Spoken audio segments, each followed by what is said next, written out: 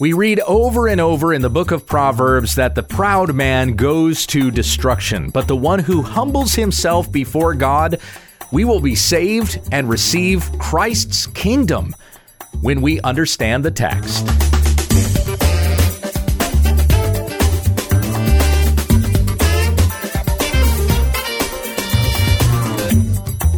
This is When We Understand the Text, a daily Bible commentary to help encourage your time in the Word. Monday, Tuesday, and Wednesday, we feature New Testament study, an Old Testament book on Thursday, and our Q&A on Friday. Now here's your teacher, Pastor Gabe. Thank you, Becky. Well, being Thursday, we're continuing our Old Testament study today, and we've been in the book of Proverbs up to chapter 18 now. And this chapter has 24 verses in it, so how about we try to cover 12 Proverbs this week, and we'll do the next half next week. This is Proverbs 18, verses 1 through 12, out of the Legacy Standard Bible. He who separates himself seeks his own desire. He breaks out in dispute against all sound wisdom. A fool does not delight in discernment, but only in revealing his own heart. When a wicked man comes, despising also comes, and with disgrace comes reproach. The words of a man's mouth are deep waters. The fountain of wisdom is a flowing brook. To show partiality to the wicked is not good, nor to thrust aside the righteous in judgment. A fool's lips come with strife, and his mouth calls for beatings. A fool's mouth is his ruin, and his lips are the snare of his soul. The words of a whisperer are like dainty morsels, and they go down into the innermost parts of the stomach. He also, who is slack in his work, is brother to him who destroys. The name of Yahweh is a strong tower. The righteous runs into it and is set securely on high. A rich man's wealth is his strong city, and like a high wall, in his own delusion. Before destruction, the heart of man is haughty, but humility goes before glory. Thus says the word of the Lord. We come back to verse 1. He who separates himself seeks his own desire. And the word here for separates being the same as somebody who would be reclusive or withdrawn, an isolationist. So they've separated themselves from everyone else. It goes on to say he breaks out in dispute against all sound wisdom. Now, that doesn't mean he breaks out in a fight. It means he breaks out or separates himself from other people. So he's living by himself. He doesn't have compassion or consideration for anyone else, only himself. And when he breaks away from other people and separates himself from everyone else, he does this in dispute against wisdom. His fight and his quarrel is with wisdom, which would be to dwell with other people, to share what you have with others, and likewise receive what they have to share with you. That's how a society is supposed to work. That's the way that God has created us to be. We're supposed to live in community. For God is a community in and of himself. The Godhead is three persons, Father, Son, and Holy Spirit. And just as God is a community unto himself, as he's made us in his image, he's created us to be in community with each other. He created the first man and woman, male and female, to be one flesh with each other. And what did God say to this husband and wife? He said to be fruitful and multiply. That's how you begin a community. And as children are born and they have children of their own, you have communities that are started, cities, states, countries, empires, so on and so forth. This is the way God made us to be. And we are to work together and help one another. But the person who separates himself from others has no compassion for anyone else. He thinks only of himself. He does this against wisdom, not in wisdom. And so even as we see the days that we are in get difficult, these are not signs for us to separate from everybody else and go out and live on a compound on our own. We need other people. We need to encourage one another, and especially we need to take the gospel to the world. That is something that Christ has commissioned us to do. In fact, at the beginning of the Sermon on the Mount in Matthew chapter 5, he says that you are the salt of the earth and the light of the world. A light does not hide itself under a bushel. You don't take a light, hide it under a basket, but you put it on a stand and set it in the middle of the whole house, and it gives light to all. And so we are to shine our lights before men so that they may see our good works and give glory to our God and Father who is in heaven. We can only do that when we're living in the world in which we live. We are in the world, but we are not of the world. So we need to take this light of the gospel to a lost and dying world full of darkness, so that others may come to faith in Jesus Christ and live. If we separate ourselves from the world, we are withholding from them the gospel that they need to hear. And we do this against all sound wisdom. We don't separate ourselves in wisdom. Proverbs 18, verse 2, a fool does not delight in discernment, but only in revealing his own heart. To be a discerning person means also, at least in the context of this particular proverb, it means knowing when to speak and when to keep silent. There's a discerning mind involved in that as well. Thanks to the internet and discernment bloggers and things like that, we have this idea of discernment being warning everybody against false teachers. And you have to speak up anytime and all the time, making sure everybody knows this person is false. Or even if they start hinting toward false teaching, we need to call them out immediately. That's not discernment. Sometimes there is, you must be quiet. You must shut your mouth. And it is discernment that gives wisdom to a person to know when to speak and when not to speak. So the person who lacks discernment delights in revealing his own heart. And as we've seen this over and over again in Proverbs, how is a person's heart revealed? When they open their mouth. Verse 3, when a wicked man comes, despising also comes, and with disgrace comes reproach. So the wicked man despises anything good, especially wisdom. And it goes on to say, and disgrace comes before reproach, and with disgrace comes reproach. In the English Standard Version, it actually switches the phrase around. So it says, with dishonor comes disgrace. And so a person who acts in a dishonorable way, they disgrace themselves, and others who may associate themselves with that person as well do not keep company or do not be yoked with unbelievers, as Paul says in 2 Corinthians. We go on to verse 4. The words of a man's mouth are deep waters. The fountain of wisdom is a flowing brook. Now, it appears here in the context of this psalm, when we read that the words of a man's mouth are deep waters, we're reading about a wise man, because it says the fountain of wisdom is a flowing brook. None of the proverbs that we're reading here in this particular section are contrasts. So it's not saying the wise person does this, but the wicked person does this. Everything contained in these proverbs we've been reading here is a continuous thought. So going back to verse 1, he who separates himself seeks his own desire. He breaks out in dispute against all sound wisdom. Okay, there's a parallelism there. It's saying the same thing twice. A fool does not delight in discernment, but only in revealing his own heart. That's still talking about the fool. There's no wisdom there. When a wicked man comes, despising also comes, and with disgrace comes reproach. All wickedness in that particular proverb. So when we read here in verse 4, the words of a man's mouth are deep waters, we're talking about a wise man. The fountain of wisdom is a flowing brook. Wisdom that comes from the heart of a wise man is deep. In other words, it's, or in a word, I should put it that way, it's unfathomable. You could continue to swim down and probe the depths of the richness of those words, and you would continue to learn great things from them. So this is the heart of wisdom. And just think about what we have here in the book of Proverbs. So far, we've been reading Solomon advising his son. And there are men who have contemplated these words for 3,000 years since they were first written down, and we still do not come to the end of them. That is not to Solomon's credit, but to the Lord's, who gave him this wisdom, and this is the word of God. We continue to read it and study it and never get to the end of it. For God's thoughts are higher than our thoughts, his ways higher than our ways, as it says in Isaiah 55. Romans 11, verse 34, who has known the mind of the Lord? Or who has been his counselor?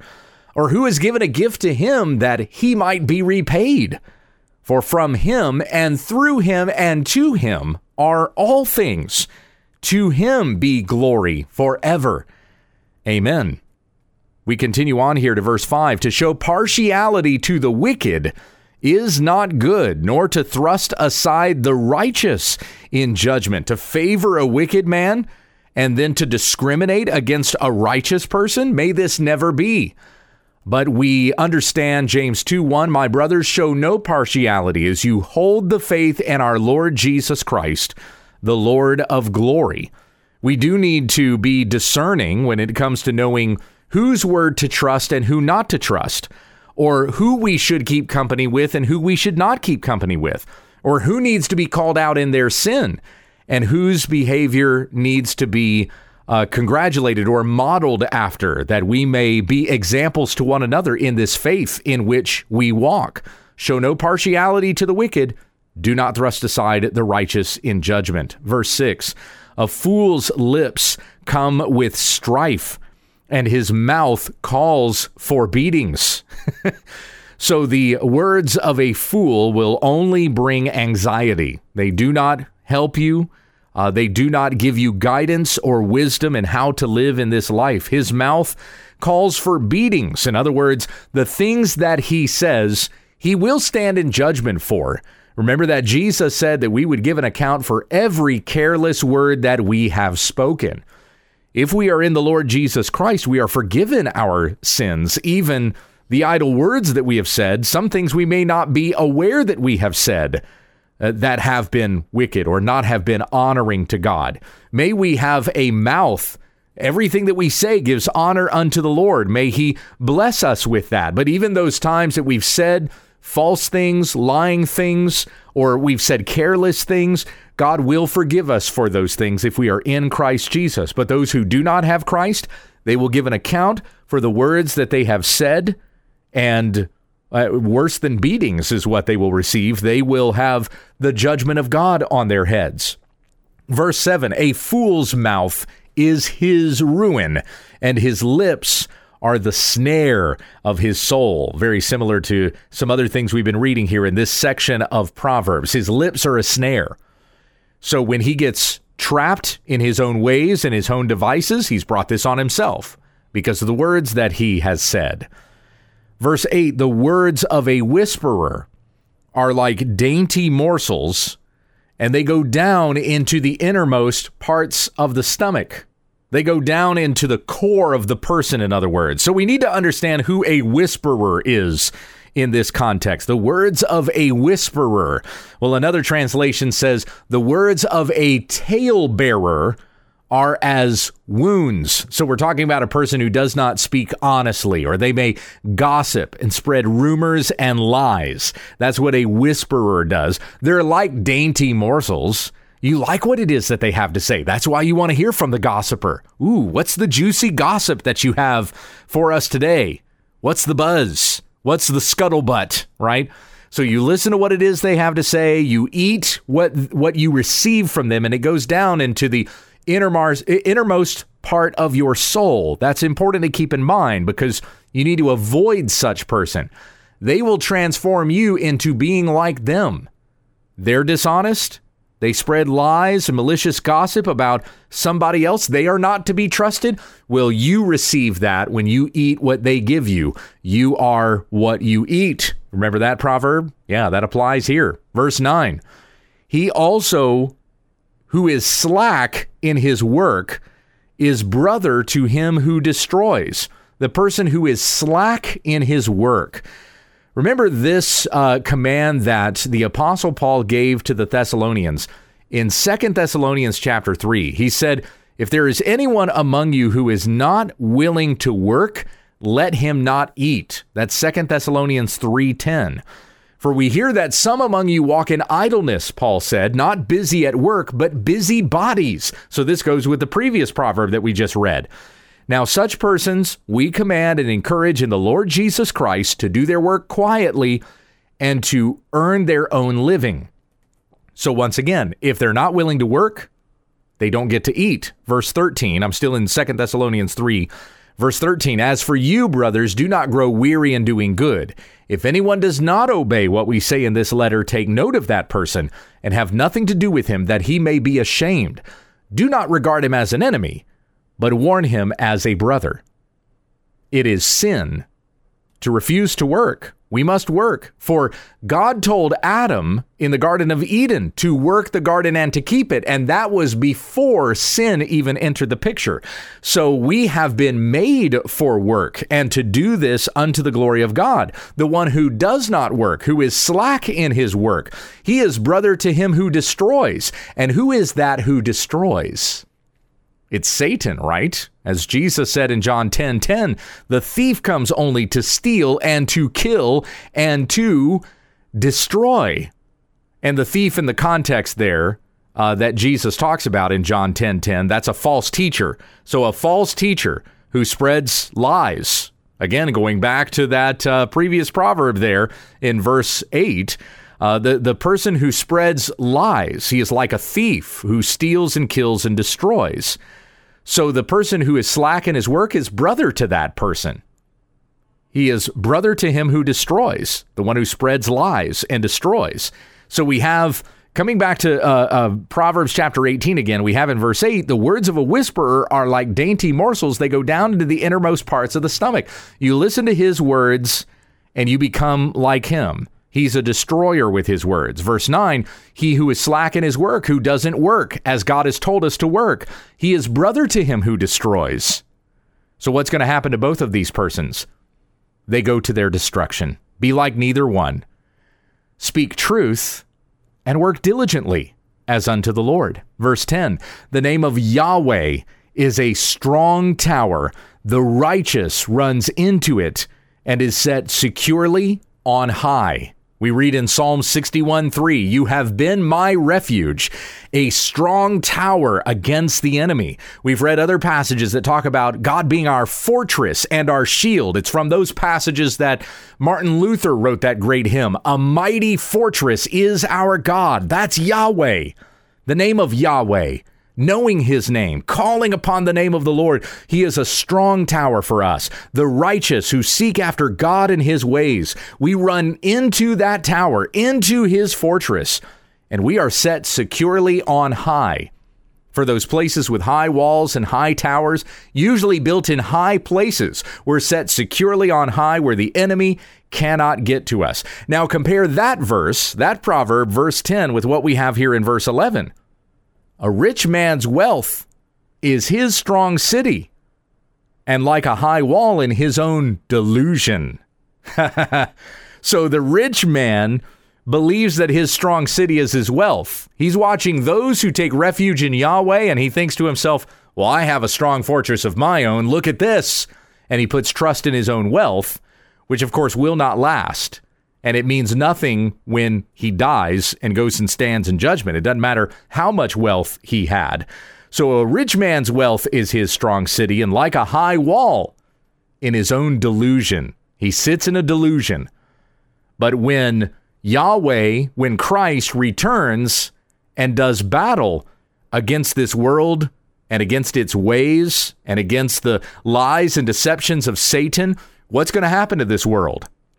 Well, as it says in 2 Thessalonians, God is going to vanquish Satan with the breath of his mouth. Like Satan is no formidable foe against Christ. He's just going to destroy him with the breath of his mouth. Satan will be done away with by the power of Christ. And so anyone who has put their trust in mammon, in the ways of this world, in the wiles of Satan, he's going to be destroyed along with Satan. He puts trust in those things, but it matters not when Christ comes to judge the living and the dead. Psalm 20, verse 7, some trust in chariots, some in horses, but we trust in the name of the Lord our God. Believe in the Lord Jesus Christ, and you will live. Verse 12, before destruction, the heart of man is haughty, but humility goes before glory. And we all need to humble ourselves before God. If you are full of yourself, if you are full of pride, you go to your own destruction. We've been reading about that pride all the way through this section of Proverbs. But if we humble ourselves before God, we go to glory, and we will live in his glory forever, in his eternal kingdom. Humble yourself before the Lord, and at the proper time, he will exalt you, as it says in James and in Peter. We need to be as poor beggars before Christ. For Jesus said in Matthew 5:3, "Blessed are the poor in spirit, for theirs is the kingdom of heaven." And if we humble ourselves before Christ in this way, he gives us everything, making us fellow heirs of the kingdom of God. Heavenly Father, we thank you for all good things that are given to us in Christ Jesus. And I pray that we would be filled with this thanksgiving every day, giving honor and glory unto your name, that we may join you in your glorious kingdom forever. Help us to be fully satisfied in all that we have received in Christ. Give us those things that we need, like food and clothing. For as we read in Matthew chapter 6, if we ask God for these things, who knows that we need them, we will receive them. We are taken care of by our loving Father who is in heaven. May we live unto your name as living sacrifices this day. It's in Jesus' name we pray. Amen. This has been When We Understand the Text with Pastor Gabriel Hughes. For all of our podcasts, episodes, videos, books, and more, visit our website at www.utt.com. If you'd like to submit a question to this broadcast, or just send us a comment, email whenweunderstandthetext@gmail.com. And let your friends know about our ministry. Join us again tomorrow as we grow together in the study of God's Word, when we understand the text.